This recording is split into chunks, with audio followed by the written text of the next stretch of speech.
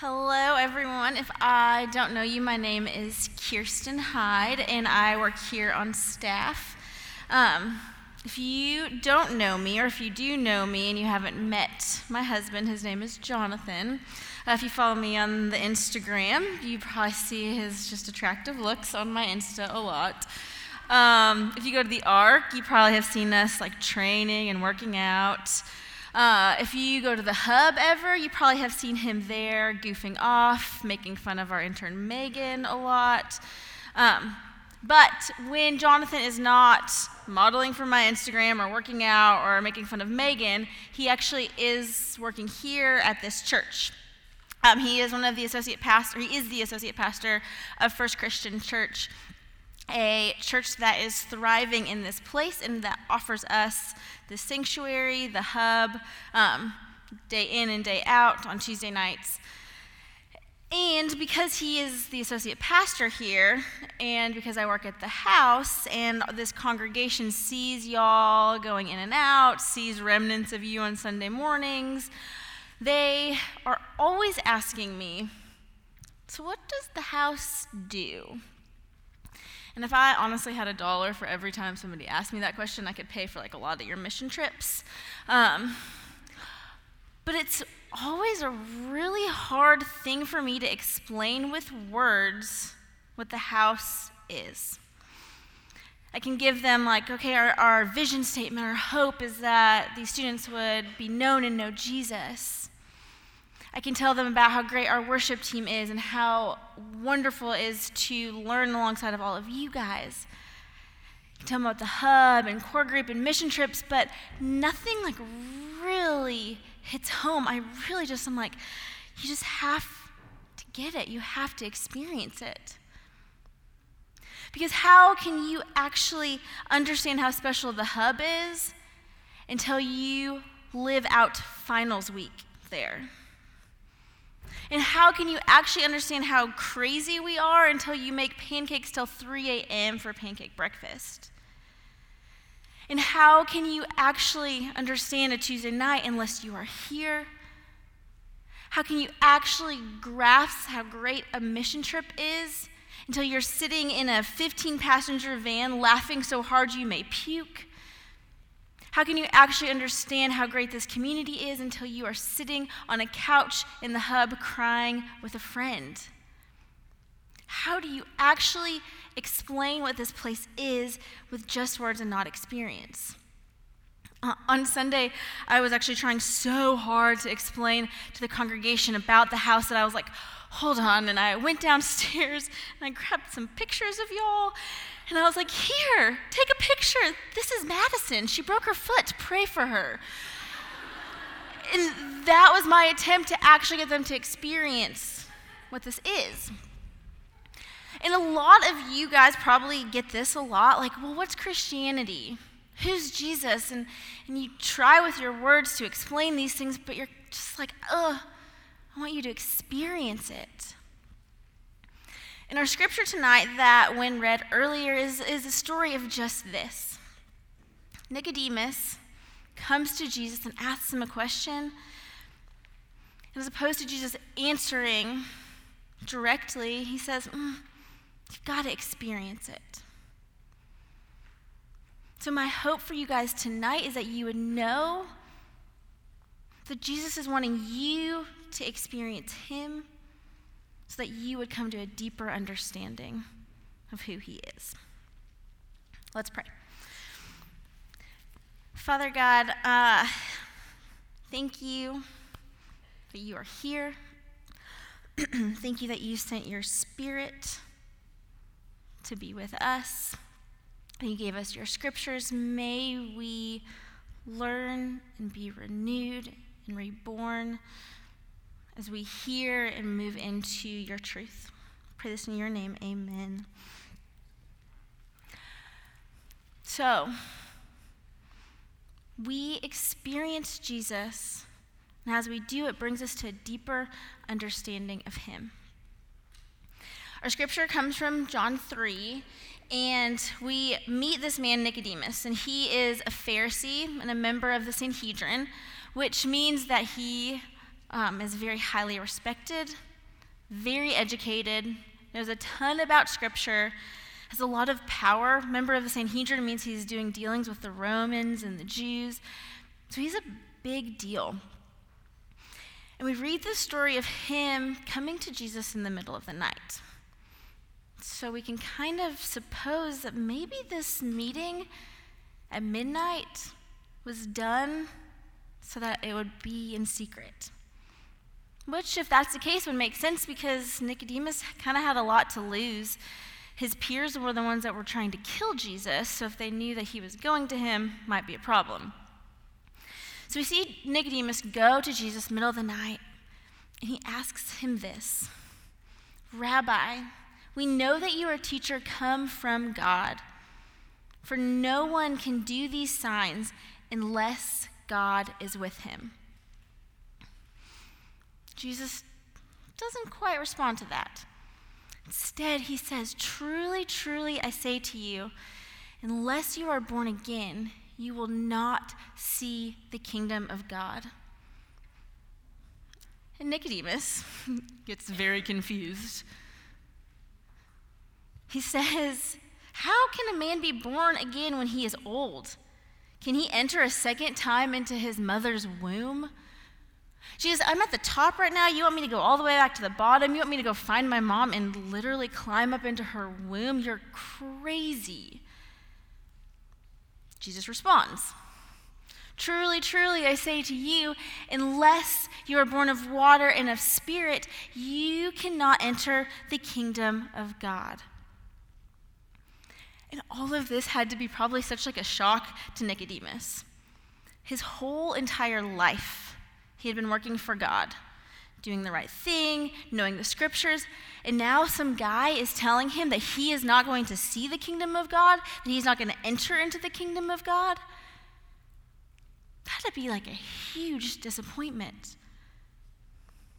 But what Jesus knew is that yes, Nicodemus knew all these things, but he was missing an actual experience with Jesus, an experience with this new reality. And so what Jesus did is he said, "I'm going to invite you into an experience with me, which is going to look like rebirth. As opposed to actually answering your question, I'm going to invite you to experience me. And that will bring you understanding." And if you're kind of like still confused, like maybe I shouldn't be like Nicodemus and be confused about this reborn mother's womb thing, you're not alone. It's kind of confusing in general. So what Jesus is trying to get out here, being reborn again, is literally a whole new shift of life. A new mode. Not just like I'm going to start following this little rule. I'm going to change up this thing a little bit. I'm going to have like a new paint job done. Like he's saying, Nicodemus, you must be born again. He's saying things must be totally different, totally new. A whole new building put up.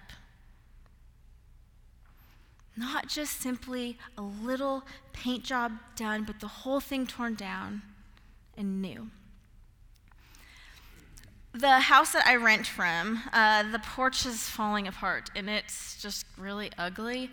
The people that flipped it did a really bad job, and now I can go to Home Depot, repaint it, it'll look a little better, but it's still not going to be very functional. It's still going to be falling apart. I mean, there's just gaps in the whole thing. It really just needs to be torn out and rebuilt. That is what Jesus is talking about, a whole new thing. Now, the good news for y'all, sometimes I get worried about this, but like, I'm going to rebuild my porch. And the porch is still a porch. It's just new. You guys have new life. You're still you. It's just new. And that whole idea is found all over Scripture. Start looking for it, recognizing it. But that's what he's talking about, a new mode shift, a transformation.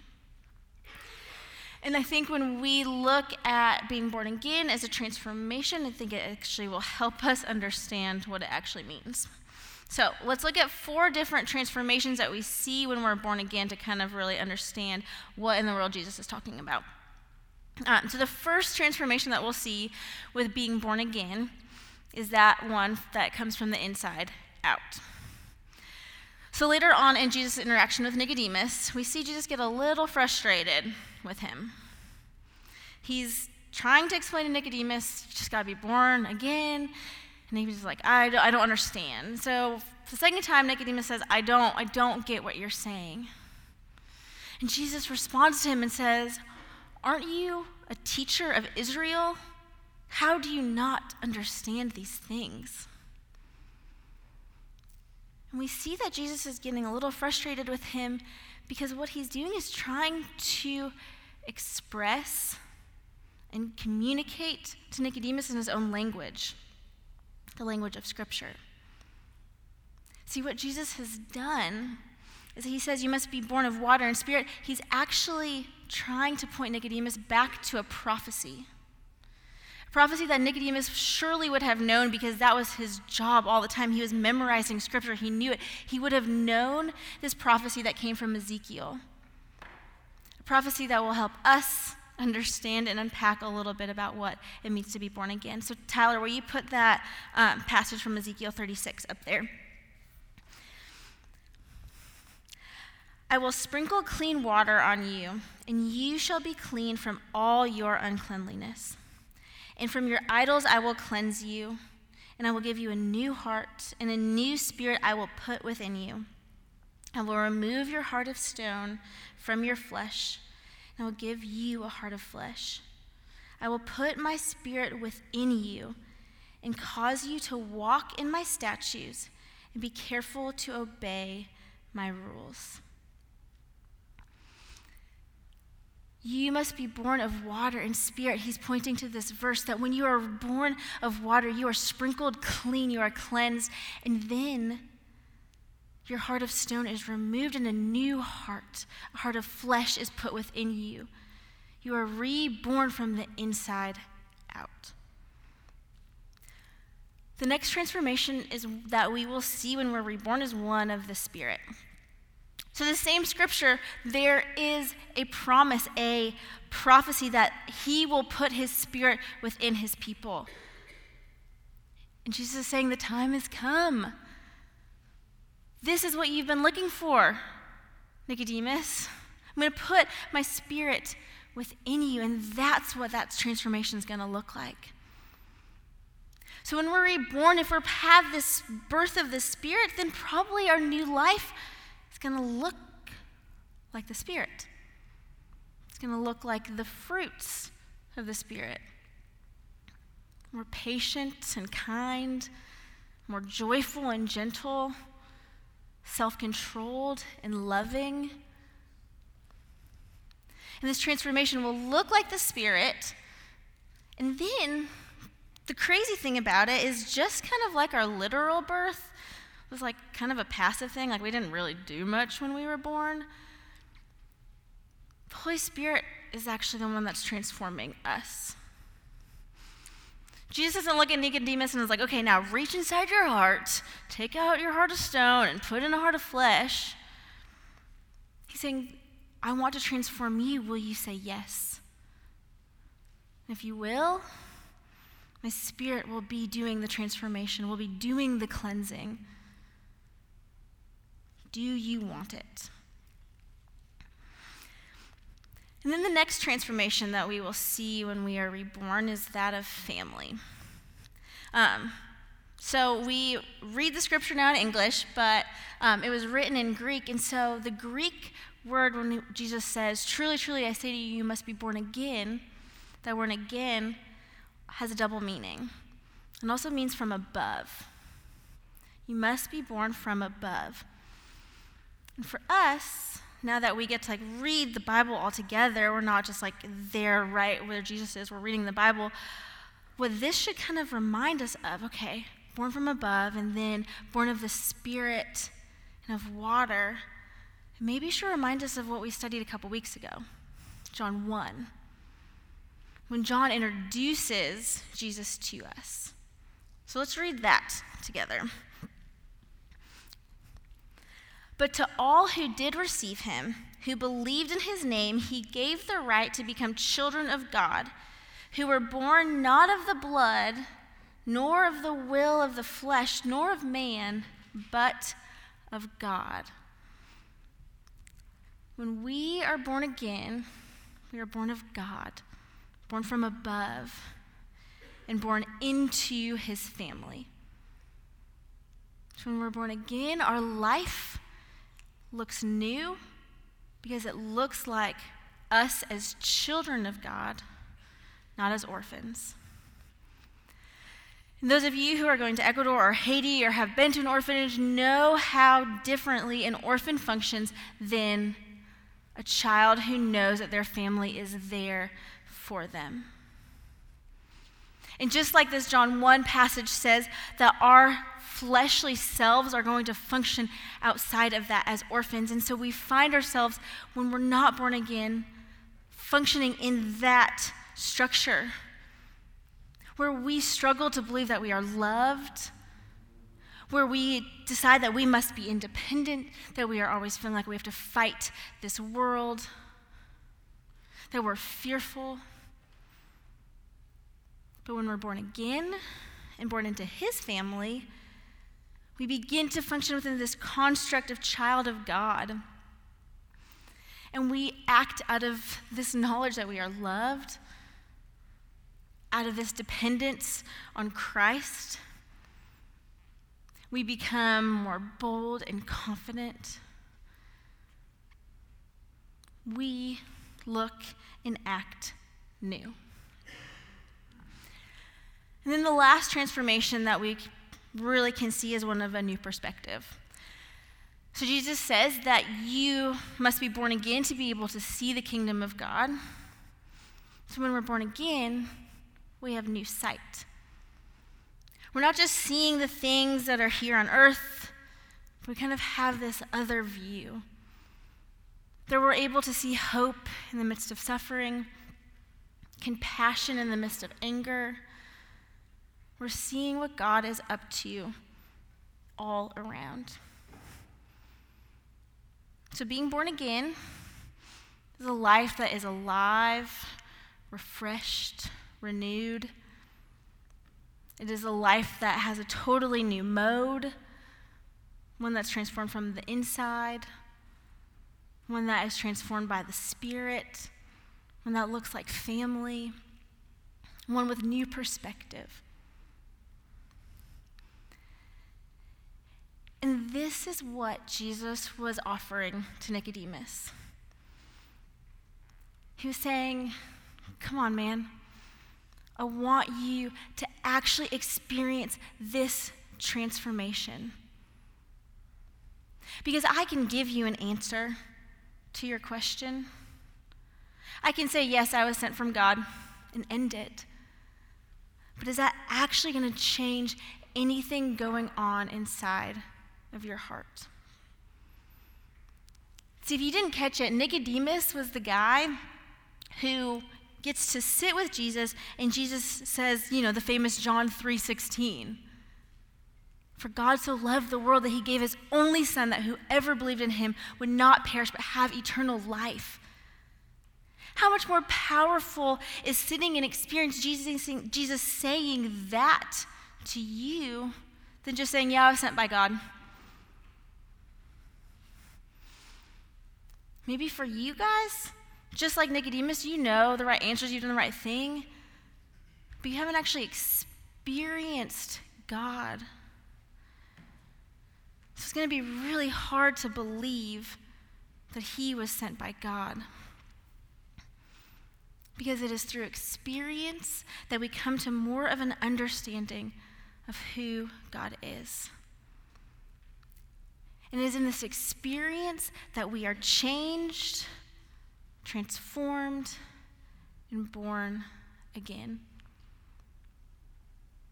Would Nicodemus actually have been changed if Jesus just would have answered the question versus him experience him?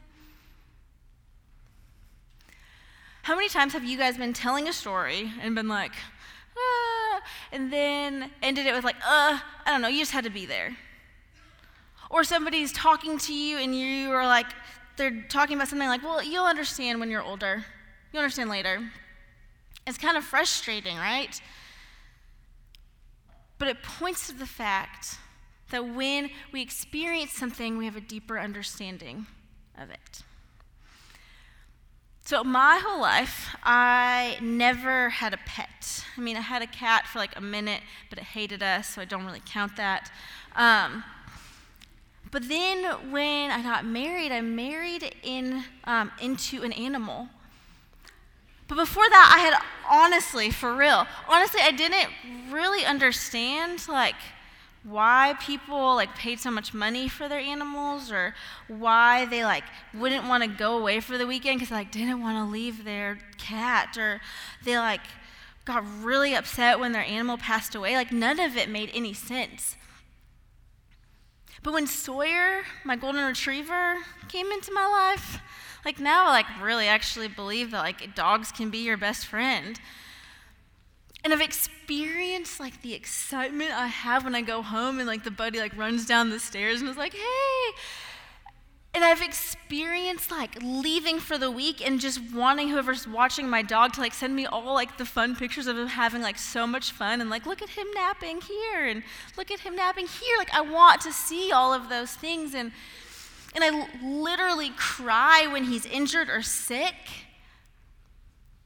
Because I have experienced Sawyer, I understand. I get it. If we are wanting a deeper understanding of God, we must experience him. And this experience he invites us into is being born again. And when we're born again, it changes everything. One of my favorite parts about this story tonight is that Nicodemus' story doesn't just end after John 3. But we see him show up 2 more times throughout the Gospel of John. And as we see him show up again, we see his reactions in the story, we can make the assumption that he's been changed, that he has taken Jesus up on his offer and been born again. So let's put John 7 up there. This is the next time we see Nicodemus. And what's just happened is that the Pharisees, his little buddies, are trying to arrest Jesus. And so they've hired these officers, these like Jewish police officers, to go and arrest him. And we have this encounter with him. The Pharisees asked these officers, "Why did you not bring him, Jesus?" The officers answered, "No one ever spoke like this man." The Pharisees answered him, "Have you also been deceived? Have any of the authorities or Pharisees believed in him? But this crowd that does not know the law is accursed." Nicodemus, who had gone to him before and was with them, said, "Does our law judge a man without first giving him a hearing and learning what he does?" They replied, "Are you from Galilee too? Search and see that no prophet arises from Galilee." Okay, so Nicodemus is with these other Pharisees, and they have just criticized the officers. They were saying, you know what, nobody, no authority, no Pharisees actually believe in this guy. So what's wrong with you guys? And then Nicodemus stands up and defends Jesus, asks for a fair trial for him. And immediately he is critiqued, put down. They look at him, "Are you from Galilee too? Are you stupid? Go search those scriptures, those things you've been studying your whole life, because you're totally wrong about that." But Nicodemus defends Jesus. He's been transformed. His head knowledge is now connected to his heart knowledge. And then we see him again towards the very end of the Gospel of John.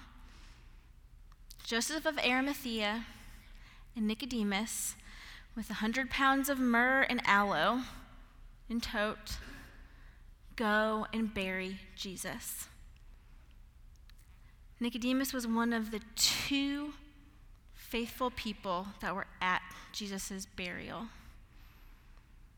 Seemingly, Nicodemus was reborn. In our rebirth, this new birth from above again, doesn't just happen once. It's not just a one and done thing. It's a continuation. We are born again and again and again. It's like the scripture that says, don't get drunk on wine, but get drunk on the Spirit, that we're continually consuming it. We are looking at Jesus as our daily bread, that he's created this relationship with us through this experience, that we must go back to him again and again and again, day in and day out. So instead of us just looking at, okay, we have this spiritual birthday that some traditions teach about, what if we also look at the fact that we are being reborn of the Spirit all the time, and that is transforming us daily into the likeness of Christ? And that us being born from above is experiencing Jesus in a relationship with him, in a relationship that moves us through a process. Being born again and again and again, where we're curious and confused, and have an experience and are changed.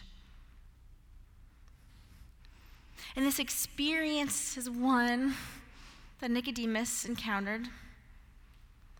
He was curious, who is this Jesus guy? He was very confused. You want me to climb into my mom's womb? He has an experience with Jesus that then changes him. And this is what God is asking us to enter into.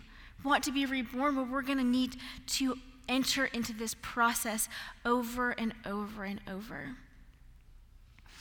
And it's a process that's actually really familiar for anything that you want change with. You want to learn basketball, yoga, how to play a board game. Well, you start by being curious. And then you move into a time of confusion. I don't really know how to do this. You have some struggle.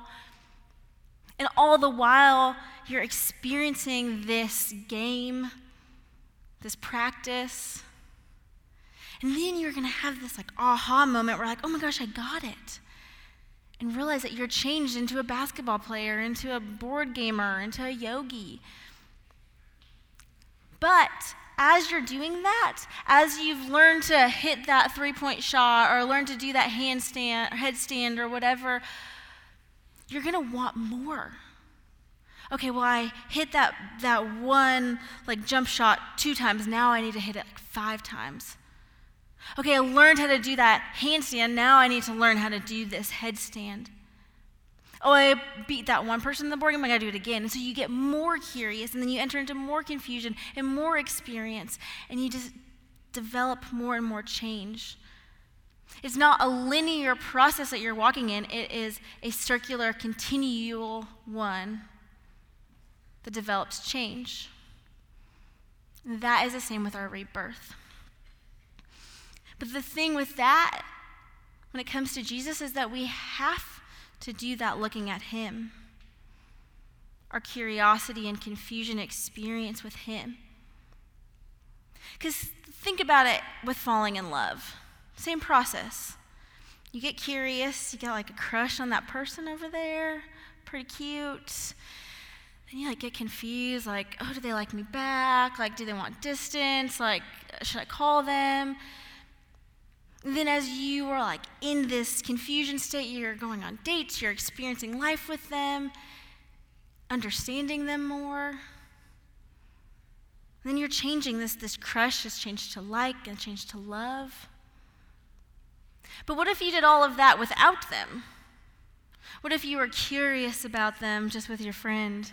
Then you're confused if they liked you but never talked to them. It wouldn't work. And it continues, right? Even with love. I'm still curious about Jonathan. I'm still confused by him. I'm still experiencing life with him, and I'm still changed.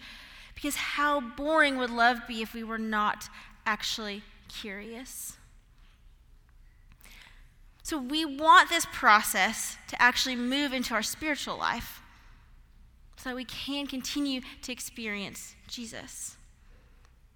So how do we do that? Start at the beginning. Cultivate your curiosity.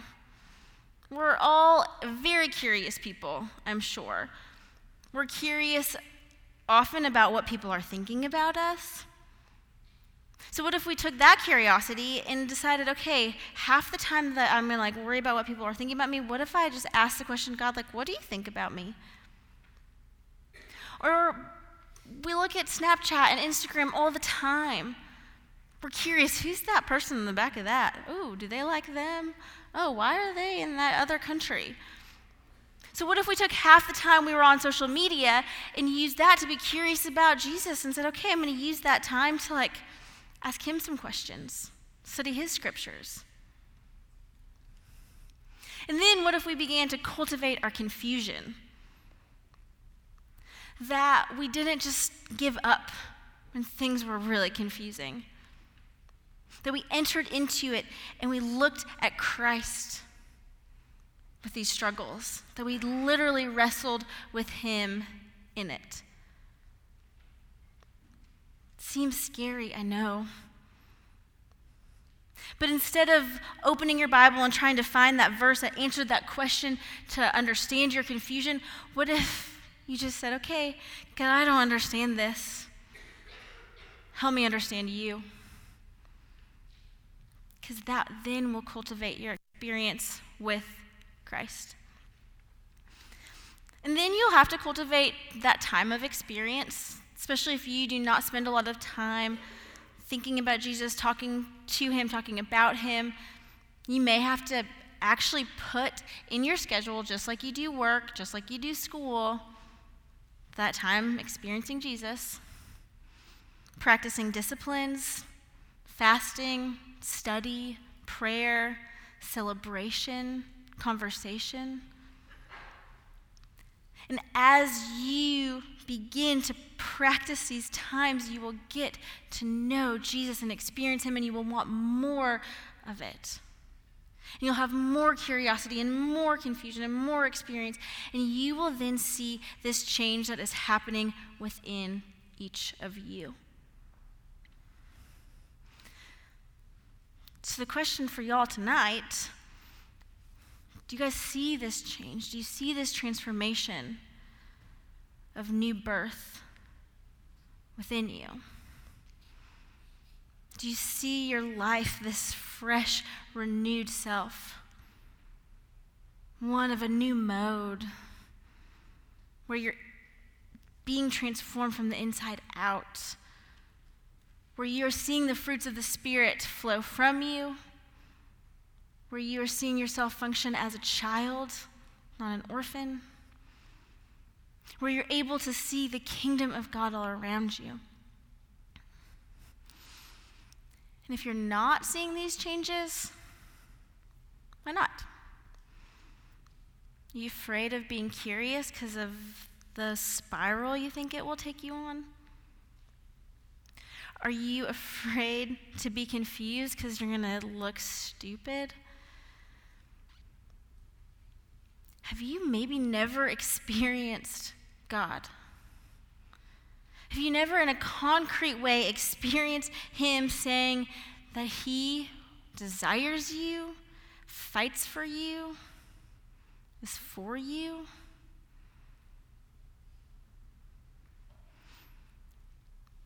Do you not know what change could even be in your life?